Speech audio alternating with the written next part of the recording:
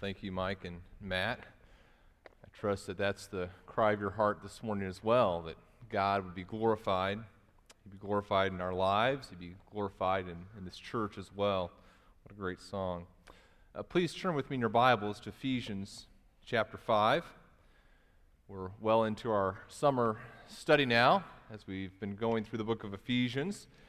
And now, in the summer, we're looking at the role of a family, being faithful families, according to God's Word. And we're looking at Ephesians chapter 5. And last week, we looked at the goal of marriage, what God would have a marriage look like, and what He would have a husband and wife do. And this morning, we're going to turn our attention to what the husband is to do, the role of a husband in a marriage relationship, how a husband is to be like Christ. And we're going to look at that this morning and next week as well. And so please turn in your Bibles with me to Ephesians chapter 5. And we're going to actually begin in verse 22 as it discusses the wife and continue down on into verse 33. And so if you'd stand with me in honor of God's Word as we read it together this morning.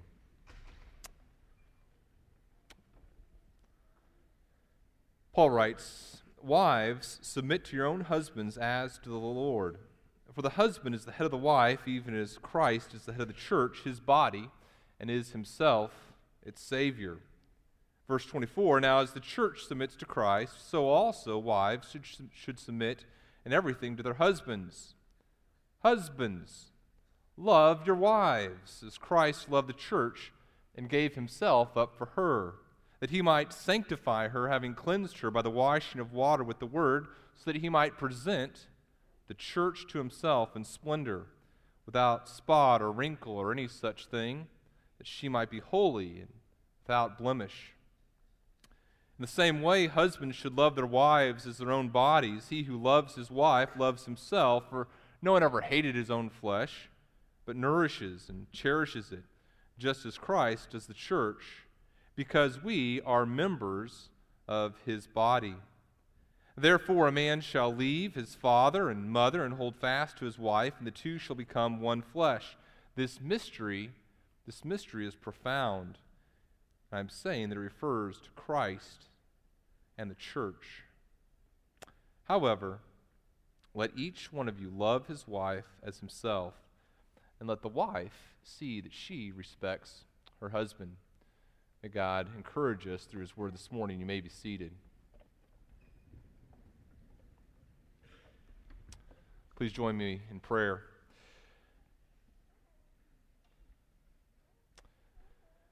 Father, we do confess this morning that you alone should be praised.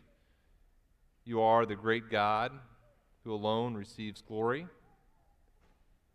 Father, we pray that you would be lifted high. We pray that you be lifted high in our own lives as we rightly acknowledge you as God. We pray that you be lifted high in this church as we worship you together. And Father, as we turn our attention to the family this morning and the coming weeks, we pray that you would be lifted high in our families. We pray that we would conduct ourselves in such a way that you receive the honor and the glory. And I pray especially for husbands this morning as we think about the difficult task of being a Christ-like husband. Give us your strength, Father. We pray in your Son Jesus' name. Amen. There's a prevailing sentiment that cuts across cultures, across the ages, and that sentiment is that men are somehow inherently, generally unhappy in marriage. There's a saying that Sir Francis Bacon had, and Sir Francis Bacon said that a man finds himself 7 years older the day after his wedding. There's a Polish proverb that says a woman cries before the wedding, and a man cries afterward. The French have a saying, they say that marriage is like the sunset of love, and one wit has said that marriage is a romance story in which the hero dies in the first chapter. There's some sort of understanding that cuts across cultures, across the ages, that somehow marriage is an unhappy institution for a man to find himself in. And I think that we as husbands in this room must acknowledge that there is a a grain of truth in these sayings. And the grain of truth is this: the birth of a marriage does mean the death of a man. The birth of a marriage does mean the death of a man. Now, unlike our culture that would say that that's a bad thing, we as believers, as we look upon the death of a man as he enters into a relationship, would say that's a good thing. Men, I hope that you would agree with me this morning that we are inherently selfish people, and we have no real comprehension of how truly selfish we are until we are surrounded by someone who helps us see how selfish we are in and of ourselves. For example, as a single person, I lived a very self-centered life and had no conception of how self-centered that life was. I did what I wanted to do, kind of when I wanted to do it. By nature, I'm kind of an introverted person, and so I thought nothing of just sitting down and reading a book for long stretches of time, and if I didn't see anyone, that was just fine by me. I kind of ate what I wanted to eat when I wanted to eat it. I'd wake up and I'd have the same routine every day. Coca-Cola Classic for breakfast, along with some Pop-Tarts. For lunch, I'd have a sandwich that consisted of bread and meat, and that was it. Dinner would consist of peas, corn, and rice, night after night after night. And then I'd wash everything down in the evening with a big box of chewy chocolate chip cookies, Chewy Chips Ahoy cookies, okay? And so, as far as I knew, that was a normal way to live one's life, and there was nothing wrong with that, okay? And I did what I wanted to do when I wanted to do it. I spent my finances without my money, without really consulting anyone. Once I got married, I realized what a self-centered life I had been leading. I found out that not everyone enjoys a big box of Chewy Chips Ahoy every night for dinner. That there are other breakfast items besides Pop-Tarts in the world. And I was constantly aware of what a self-centered life I had really been living. And I would not have known that apart from the joy of dying to myself as I entered into a marriage relationship. Last week we looked at the goal of marriage. And as we looked at the goal of marriage, what we saw is this: God desires a man and a woman to glorify Him in the marriage relationship by pursuing oneness. A man and a woman are called by God to enter into a marriage relationship and to glorify Him by pursuing oneness, by being joined together. And as we looked at that, we saw that that's the goal of marriage, is this one flesh relationship. Now what we're going to do over the next several weeks is look at that goal and how it is pursued from the perspective of a man, and then in a few weeks we'll look at it from the perspective of a woman. How does a man pursue oneness? How does a woman pursue oneness in that marriage relationship? And what we're going to see, men, over the next 2 weeks is that you and I, as husbands, pursue oneness in this way. You and I pursue oneness in marriage by practicing Christ-like sacrificial love toward our wives. How do we as husbands pursue oneness in our marriage relationship? Just like Christ, we sacrificially love our wives. That's God's injunction to you and I, who are husbands. We pursue oneness through sacrificial love, Christ-like sacrificial love of our spouse. Before we delve into the text, let me just offer a few encouragements here for you. First of all, wives, let me give you a little encouragement here this morning. What might happen as we look at these biblical truths over the next 2 weeks is you could say, wow, look at the ideal husband here. And look at my husband, okay? And there can be a great discrepancy that you sense between where your husband may need to be, ideally, and perhaps where he is. And you may go home and say, you know what a wonderful opportunity for us this afternoon, honey. We can work and help you apply these wonderful truths that we learned from God's Word this morning, and we can kind of start trying to make up some lost ground. Let's get at it, okay? Let me encourage you to kind of back off, okay? Lovingly, I say that. Just, you know what? I'm going to allow, this is what I'd like you to say, I'm going to allow God to work in my husband's heart and to change him and to mold him and allow him to apply these truths in his life. And Your husband may say, honey, did you notice that an illustration that was given this morning really sounds like something that we're working on in our marriage? And you might say, really? Do tell. And together you guys can talk about how to apply the truths together. But let me encourage you, what we're laying out this morning is in the next week as well, is the ideal. This is where we all desire, if we are believers, for God to be bringing us in our marriage relationships, and specifically those of us who are husbands. And frankly, I'll tell you this. Yesterday, one of my children was sick, and I was a little hopeful. I thought maybe Whitney will have to stay home with the kids tomorrow. Now, she knows what I'm going to say, but there's something about saying it publicly that just makes me well aware of the gap that exists between where I'd like to be and where I know that I am. And so I'm sure Whitney and I will have some good conversations this afternoon and this week as well, as we've been having in the previous week also. Now, husbands, my encouragement to you as you look at the gap between where God has called you to be and perhaps where you find yourself, my encouragement to you would be to say, you know what, by God's grace, I'm going to continue to improve. And sometimes as husbands, it can perhaps feel overwhelming. We know that this is what the Christ-like husband looks like, and we see ourselves over here, and we say, boy, there's just no way that I'm going to make that up. And it can become very discouraging. So I'd just like to encourage you to allow God's grace through His Word to work in your heart this morning, this next week, the following week, and allow God to continue to grow you as a husband. And perhaps there's going to be just a couple things you can jot down as you think about how God might have you improve as a husband according to His grace.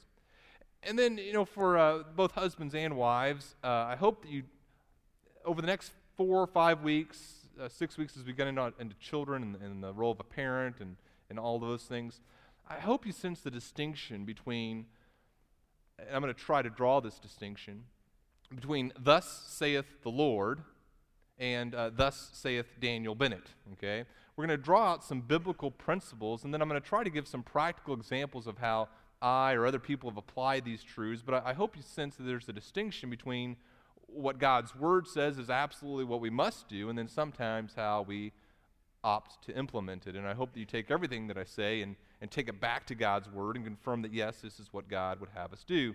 And then for everyone in here, husband, wife, a single person, what I hope that you feel and are encouraged with as we go through the role of a husband is what a wonderfully loving Heavenly Father we have. And even as we see our failures as a husband, even as we as wives see the failures of our husbands, even as we as single people say, you know what, this doesn't really apply to me and directly as in terms of me being in a marriage relationship, I hope all of us grasp, wow, this is the picture of the type of love my Heavenly Father has for me, the type of love that Jesus Christ has for His church. And I hope that you are encouraged as you think about the love that Christ has for His church. And with all that being said, let's delve into the text here in verse 25 as we look at the exhortation. First of all, this exhortation, husbands, love your wives. We see this in verse 25. And again, the main idea here is husbands, as you think about how you pursue oneness through Christ-like sacrificial love for your spouse. Here's what Paul writes in verse 25. Husbands, love your wives. And remember, if you turn back to the beginning of chapter 5, we've already talked about love somewhat. We talked about how all of us as believers are to walk in love. And that's what Paul says in verse 2, walk in love as Christ loved us. And so he takes that idea, all of us, every believer in here is to be loving other believers. We're all to walk in this Christ-like sacrificial love. Specifically now, he applies it to the husbands. Husbands, love your wives. You may notice, if you're a person who follows through the text very carefully with me, you may have noticed, hey, last time we were in the book of Ephesians, we ended on verse 21, submitting to one another out of reverence for Christ. Now, suddenly, Daniel has skipped to verse 25. What happened to the section on the wives? Is Daniel some sort of coward? And to that, I would say, yes, I am. But by God's grace, I am going to deal with that text. But you'll notice that Paul spends a lot of time talking about the husbands here in Ephesians chapter 5. And so we as a church are going to first of all delve and talk about the husbands. It's one of Paul's primary ideas here. Also, I believe that when I begin talking about the wives, I'm going to be asking the wives in this church to do some very difficult things. And I'd like us to have laid the foundation as we talk about the husbands to help make those injunctions that we'll give to the wife make more sense. And so, yes, we're going to skip those texts for just a few weeks. We will get back to them. I do it with a little bit of trepidation. The command here is to love your wives. The primary injunction that Scripture gives to husbands over and over again is, husbands, love your wives. Again, we saw earlier in verse 2 that it's an injunction Paul gave to the entire church. Love. And remember what we talked about love? We said that love was not some emotional feeling. Love in Scripture is not something you fall into. Love is not a fairy tale. Love is not merely physical attraction. Love is not something you receive from someone else. Paul isn't saying here, husbands, have this really warm feeling toward your wives, or husbands, be very excited about what your wives can do to you if you treat them in the right way, or husbands, be very anticipatory of the type of benefit you'll receive from your wives. That's not what Paul is saying. Paul isn't saying that husbands fall into this emotional feeling for your wives. Paul is saying, remember we looked at the definition of love a few weeks ago. Paul is saying, husbands, commit yourselves to benefit your wife through your sacrificial actions toward them. Husbands, make a decision now, make a decision of your will in your hearts to benefit your spouse. This is a radically different definition of love than the world has, isn't it? I don't know if you've been following, if you come to our church, you've been following it, because I mentioned it the last several weeks, the epic saga of the governor of South Carolina. This guy is the sermon illustration that keeps on giving. He's been involved in this extramarital affair, and this last week he gave another interview with the Associated Press. And I commend Governor Sanford for his stated desire to reconcile with his wife, but I read this transcript of his interview with the Associated Press and listened to a couple things that he said. And the thing that's so strange to me about this man is he espouses some very biblical ideas, and he has some very uses biblical language, and then he'll say something that's so terribly unbiblical. Listen to what he said as he talked about this affair that he's been involved in. He referred to this person that he engaged in this affair with as his soulmate. He said this was a whole lot more than a simple affair. It's a love story, a forbidden one, a tragic one, yes, but a love story at the end of the day. He said that what he's going to try to do now is to fall back in love with his wife. What a terribly unbiblical understanding of love, right? Sanford's definition of love is this lustful relationship. It's totally contrary to what the biblical injunction to love means. Love, his actions aren't loving towards himself. They haven't been loving towards his wife. And engaging in an affair with this other woman was certainly not a loving act for him to be engaged in. It's a very opposite definition of love. His actions aren't benefiting anyone involved in this entire situation. Love, in Scripture, is committing our wills, men, to say, I'm going to benefit my spouse by whatever means necessary, as long as it is in accordance with God's Word.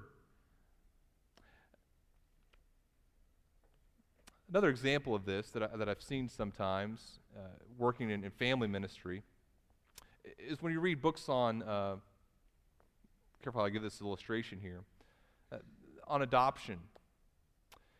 And as you read about adoption, what you'll find sometimes is people in the initial stages of considering adoption, or who have engaged actually in adopting, really struggle with this question, will I be able to love an adopted child as much as I love my biological child? And sometimes even whenever a person brings a child into their home, they struggle with that, and they say, there's something different about my emotional response to this human being that was different than my emotional response to a biological child when I saw this child born or whatever, and it can be a great struggle for a parent, and a husband and a wife sometimes have to really work through that, and particularly the wife, because women are often more emotionally invested and have stronger types of emotion toward children.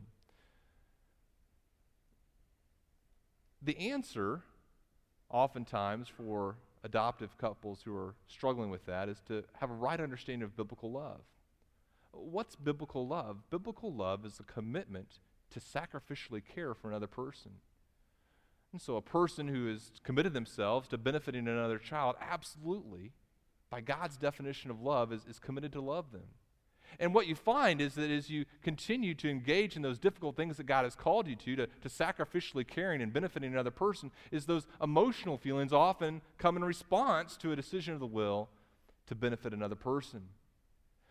In our marriages, men, there's going to be ebb and flow of emotion. There's going to be ebb and flow in our relationships and the way that we relate to one another and the type of benefit that we receive from another. And sometimes your wife is just going to be your biggest cheerleader, and sometimes it's going to feel like she's not that supportive of you, and there's going to be all these emotions, and there's going to be all these ways that she responds to you. And the temptation is going to be to come at this command to love your wife with a definition that's different than what God's definition of love is. In fact, as you think about this goal that God has for us to pursue oneness as husbands, and how we pursue oneness as husbands by sacrificially loving our wives, as we think about that being our goal, there are a lot of obstacles between ourselves and that goal. For example, maybe there's just this obstacle of ignorance we've already talked about. We don't understand what biblical love is. We think that love is some sort of emotional feeling. We think that love is receiving benefit from our spouse. And so we kind of pursue that goal, and we're wondering why we're not being obedient to God. And we wonder why we're not receiving the blessings of obedience. And what we come to find out is we have a wrong definition of love. We've been pursuing something that's not God's definition of love. There are other obstacles between ourselves and sacrificial care for our wives. Sometimes there's this obstacle of pride. Sacrificially loving your spouse takes great humility. And as we come against that obstacle of pride, we're unwilling to pursue what God has called us to do. Or maybe there's bitterness in a relationship, and you think about what your spouse has done to you, you think about how she's treated you, and you understand what the biblical injunction is, but you come against that obstacle of bitterness, and you say, I don't know if I can get past this and pursue obedience in this area. Oftentimes, what the obstacle is, at its root, is unbelief. Husbands, we say, okay, I understand that God says generally, husbands, sacrifice for the benefit of your wife, but in my context, that's way too difficult a thing to ask. I know that in general, that's what God would desire for his men of integrity to do, but right now, my wife just called me a mean name. God didn't see the way that she looked at me last night. God doesn't understand, and surely if he did understand, doesn't expect me to obey based upon what's been going on in our marriage. And so sure, that may be generally true, that I'm supposed to sacrificially love my wife, but right now, that can't be what God desires me to do. And the essence of that is unbelief. We understand what God's word says for us to do, and yet as we look at the circumstances in which we're trying to be obedient, we say, well, I can't do that in this circumstance. Men, that is a dangerous obstacle to come up against. I would encourage you to die with me as we enter into this marriage relationship and seek to be obedient. God places no qualifications here upon this instruction. He doesn't say, husbands, love your wives when they're lovely. Husbands, love your wives when they're really sweet. Husbands, love your wives when they do the right things. Husbands, love your wives as kind of a reward for good behavior. It's very simple. Husbands, love your wives. I'm going to read kind of a lengthy illustration. It was written by a man named Robertson McQuilkin. Maybe you've heard his story before. He was the president of Columbia Bible College and Seminary. And when he became the president of Columbia Bible College and Seminary many years ago, the Lord really blessed that ministry, and things thrived and it grew. I believe he was the founding president even, and God just did some amazing things in his ministry. And there came a point, though, in his family life where his wife was diagnosed with Alzheimer's. And McQuilkin had the very difficult decision of how to continue to care for his wife and continue to run this vibrant ministry. And he made a decision that sent shockwaves through much of evangelical Christianity. He decided to step down as president of the seminary in order to take care of his wife. And many godly people encouraged him not to do this. They said, you know what, she has Alzheimer's, she's so far gone, she can't even understand what's going on. What you need to do is just put her and have someone else take care of her, and you can focus on God and do the things of God. You know, it's God first. And listen to what McQuilkin writes in an article in Christianity Today, and this was written in 1990. And the name of the article was entitled "Living by Vows."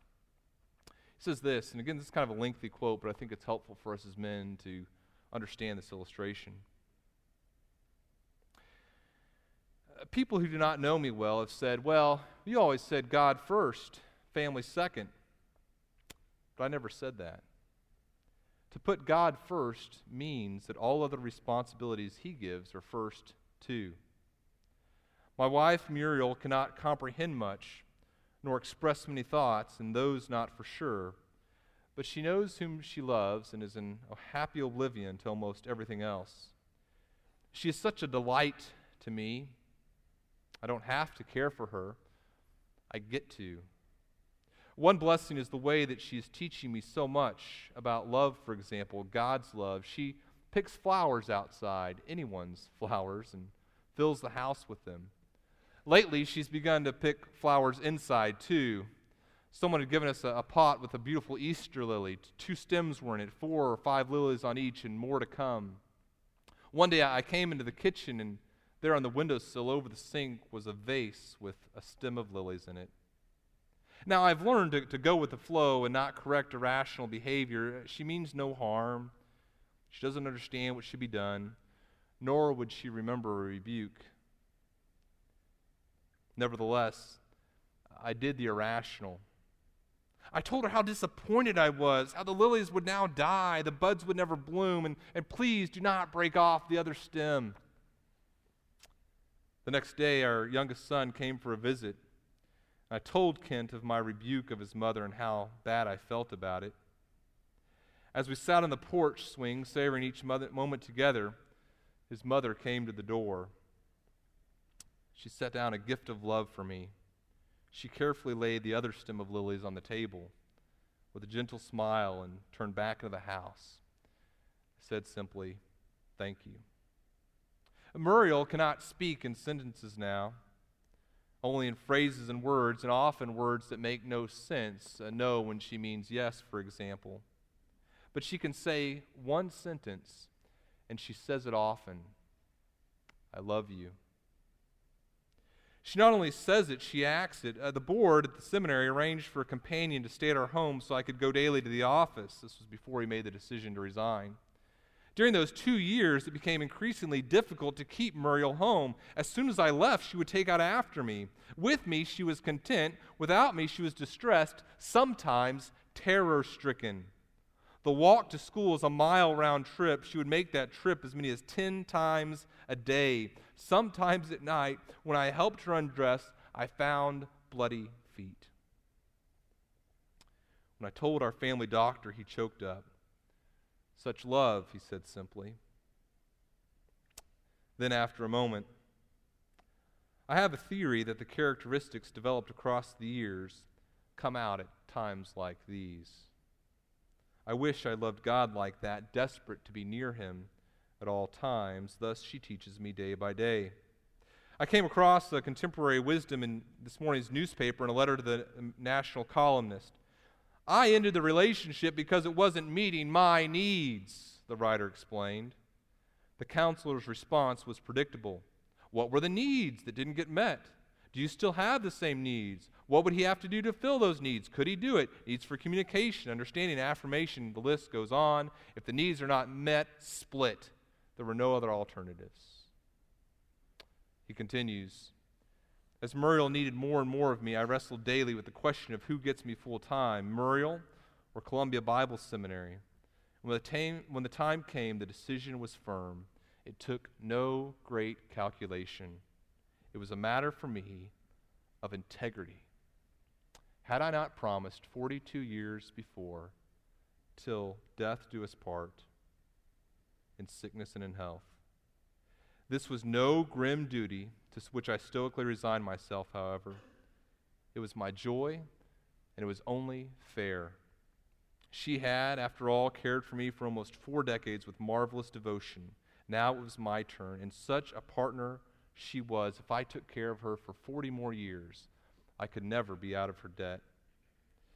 I've been startled by the response to the announcement of my resignation. Husbands and wives renew marriage vows. Pastors tell the story to their congregation. It was a mystery to me until a distinguished oncologist, listen to this, men. A distinguished oncologist who lives constantly with dying people told me, almost all women stand by their men. Very few men stand by their women. Perhaps people sensed this contemporary tragedy and somehow were helped by a simple choice I considered the only option. It was all more than keeping promises and being fair, however. As I watch her brave descent into oblivion, Muriel is the joy of my life. Men,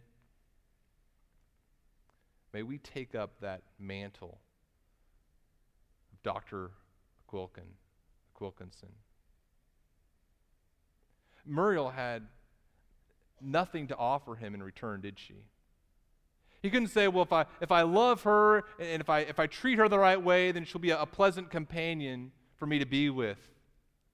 He cared with her over the next 25 years, and her health and her mental abilities continued to deteriorate, and yet he continued to practice sacrificial love for his beloved wife. His love for her was not based upon anything intrinsic in her. It was based upon marriage vows that he had made to her before the Lord. Now, in different circumstances, in different situations, God may call us to do different things. I don't know. But I do know this, at the heart of what Dr. McQuilkinson decided to do was a heart that had committed to sacrificially loving his wife.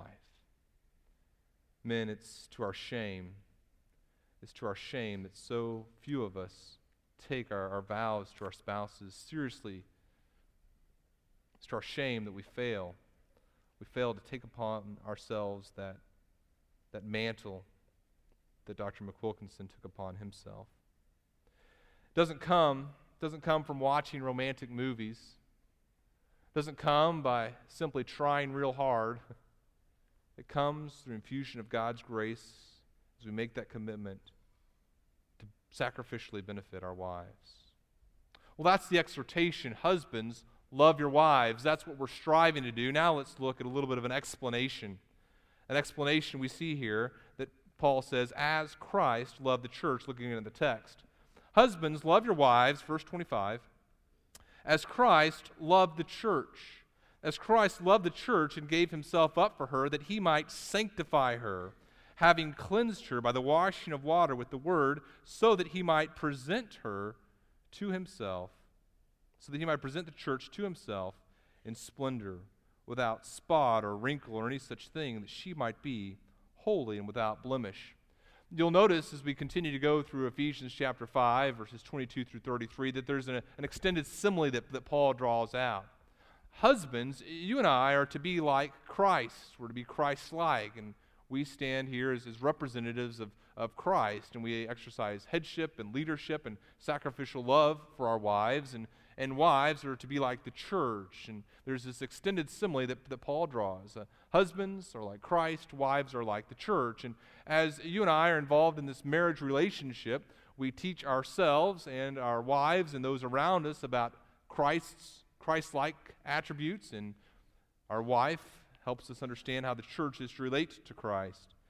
So he draws out this extended simile, and we're to love our wives in the same manner as Christ loved the church. Notice here also, there's a link between theology and action, between what God tells us to do and why God tells us to do it.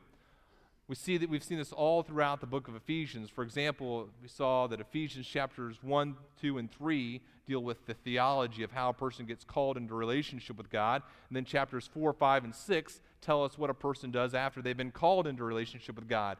Paul doesn't just begin with chapters 4, 5, and 6, do this, don't do this, walk this way, don't walk this way, without first of all describing the strength upon which we're able to do it and the life transformation that takes place within our hearts as we place our faith in Christ.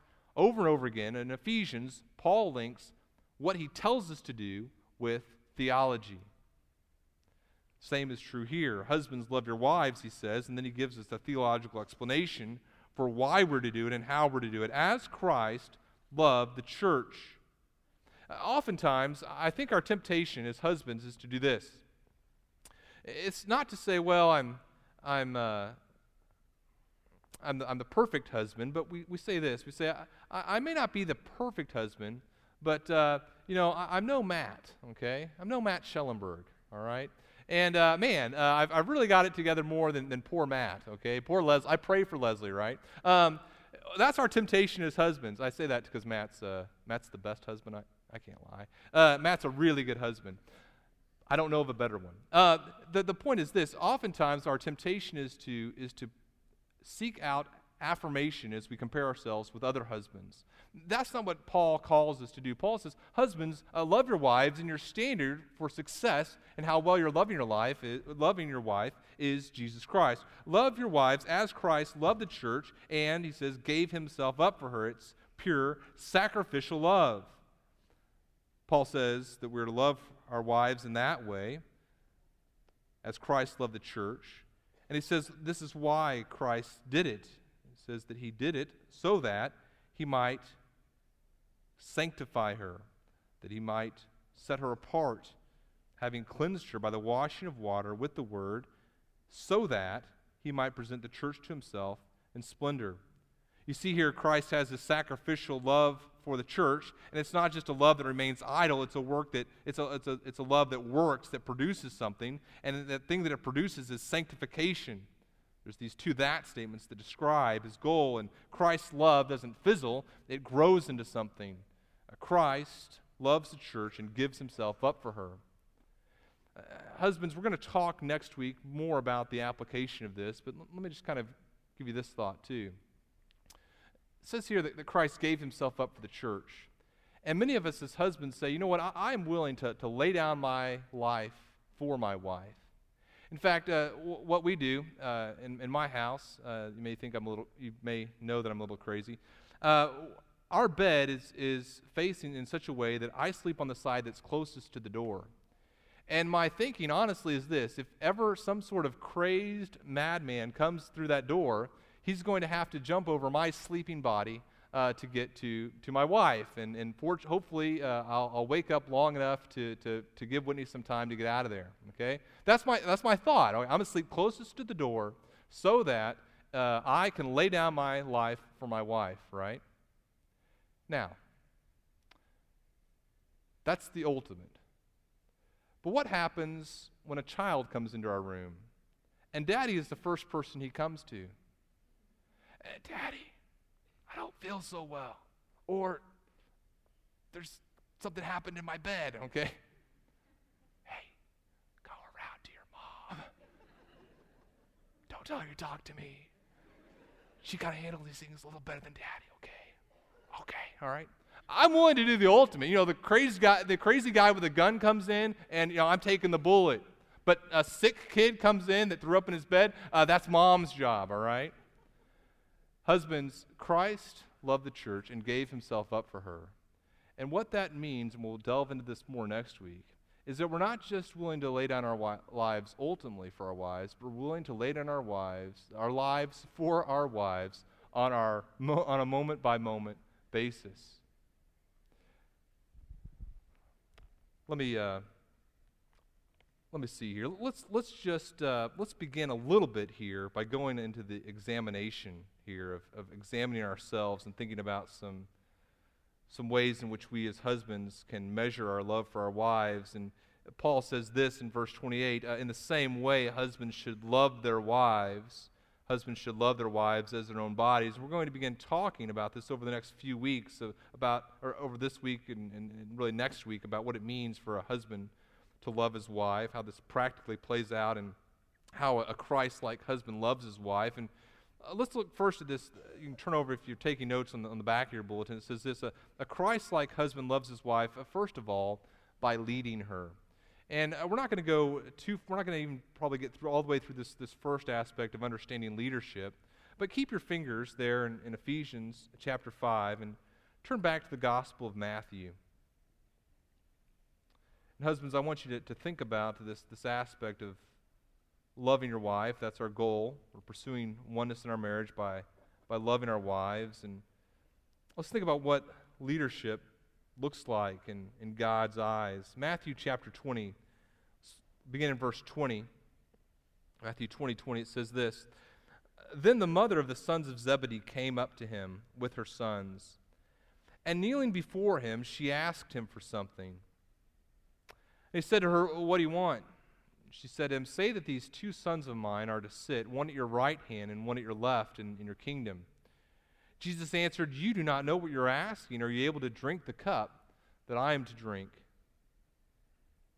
They said to him, 'We are able.' He said to them, verse 23, 'You will drink my cup, but to sit at my right hand and at my left is not mine to grant, but it is for those for whom it has been prepared by my Father.' And when the ten heard what would have gone on here, they were indignant at the two brothers. And then listen to what Jesus says to them, beginning in verse 25, and how Jesus radically alters their understanding of what leadership looks like. And husbands, remember our goal. Our goal is to pursue sacrificial love for our wives.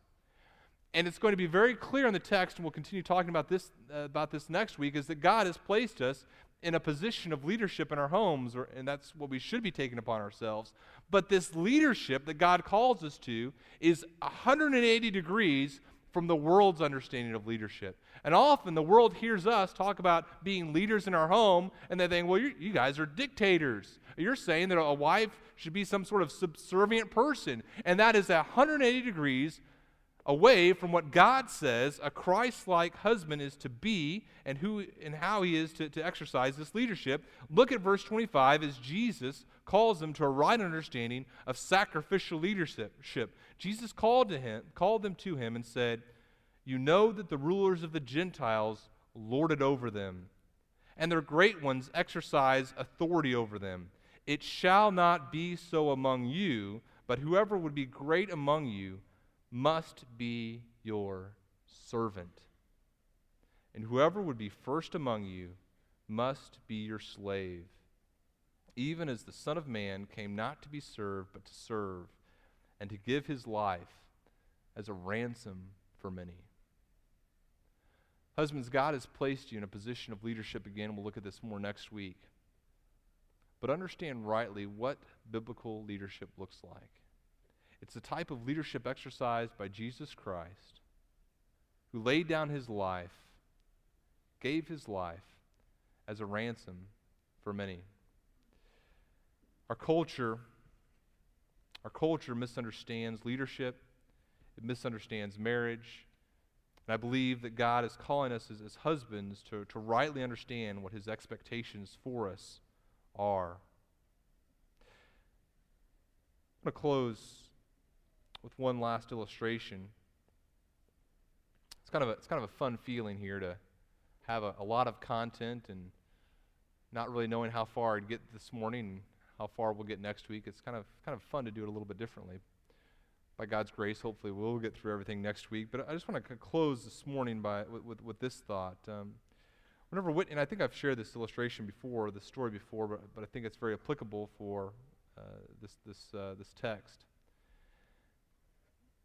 Whenever we went through our premarital counseling, there was a book that we were reading and kind of went through, and part of this book, I wasn't very excited about the book, and as we went through the book, there was this chart that it showed us. It said, you're going to get married, and there's going to be this honeymoon period, and so there's like this little line, and it's like in the clouds, okay? And this honeymoon period is going to be this wonderful time of amazing joy, and you're going to love it. And then I noticed that the line went all the way down, and it was like, I think the term was the depths of despair. And it says, this is what's going to happen as you understand how bad life is. Okay, and I thought, man, that looks pretty bad. Hopefully the line goes back up. And sure enough, it went up, but it never went back up to where the honeymoon period had been. It was like I think the title was Realistic Expectations. And I looked at Whitney. I thought, Hey, sweetie, are you looking forward to a life of realistic expectations? Okay, that sounds super to me. Here's the point. Oftentimes in our culture, we have a wrong understanding of what marriage is. And, the jokes about the husband being unhappy or the wife being unhappy, they're jokes with some truth in them, because often we have the wrong goal in marriage, the wrong understanding of the purpose of marriage. Here's what I've found, my own personal chart, okay? Now, I don't want to give an unrealistic view of my marriage. It's not been like this straight line that's always, Whitney's experienced every joy a wife possibly could in marriage. I mean, there have been issues, right? You can talk to her and she'll be very honest with you about my feelings as a husband. But here's what I found. There was this beginning period where there were probably some areas, there were some areas we needed to grow in, but every year, I think each of us have realized, I've realized what a selfish person I am, and I've understood more fully what it looks like to die to myself, and I've understood more deeply what it means to love like Christ does. And so, just like Christ, here in Ephesians chapter 5, has this goal, his goal is the sanctification of the church, and the church doesn't just all of a sudden become really sanctified, and it's this lifelong process that those of us who are part of the church go through. And we're constantly becoming molded more like Christ. The same is true in a marriage. A husband begins and needs to understand how selfish he is, and then he pursues oneness with his wife. It's this lifelong, joyful journey of learning how to sacrificially love his wife. And husbands, I hope you get excited about that. I hope you are just filled with joy as you think about how God is molding and shaping you in your marriage relationship. And single people, I hope you are excited as you see, perhaps God is preparing me for marriage someday, and I know how God's going to need to work in my heart. Or maybe he's not calling me to pursue marriage someday, but wow, I have a much greater understanding of the type of sacrificial love that my Lord and Savior, Jesus Christ, has for me. And may all of us, as a result of studying this text, have a greater appreciation for the glory of Jesus Christ. Let's pray. Father, we thank you for your word, and Father, we thank you for how you do mold us and shape us.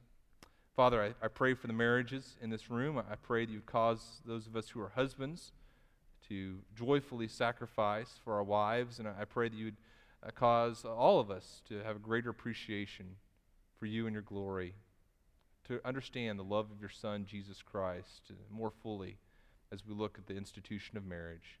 We pray this in the name of your Son, Jesus. Amen.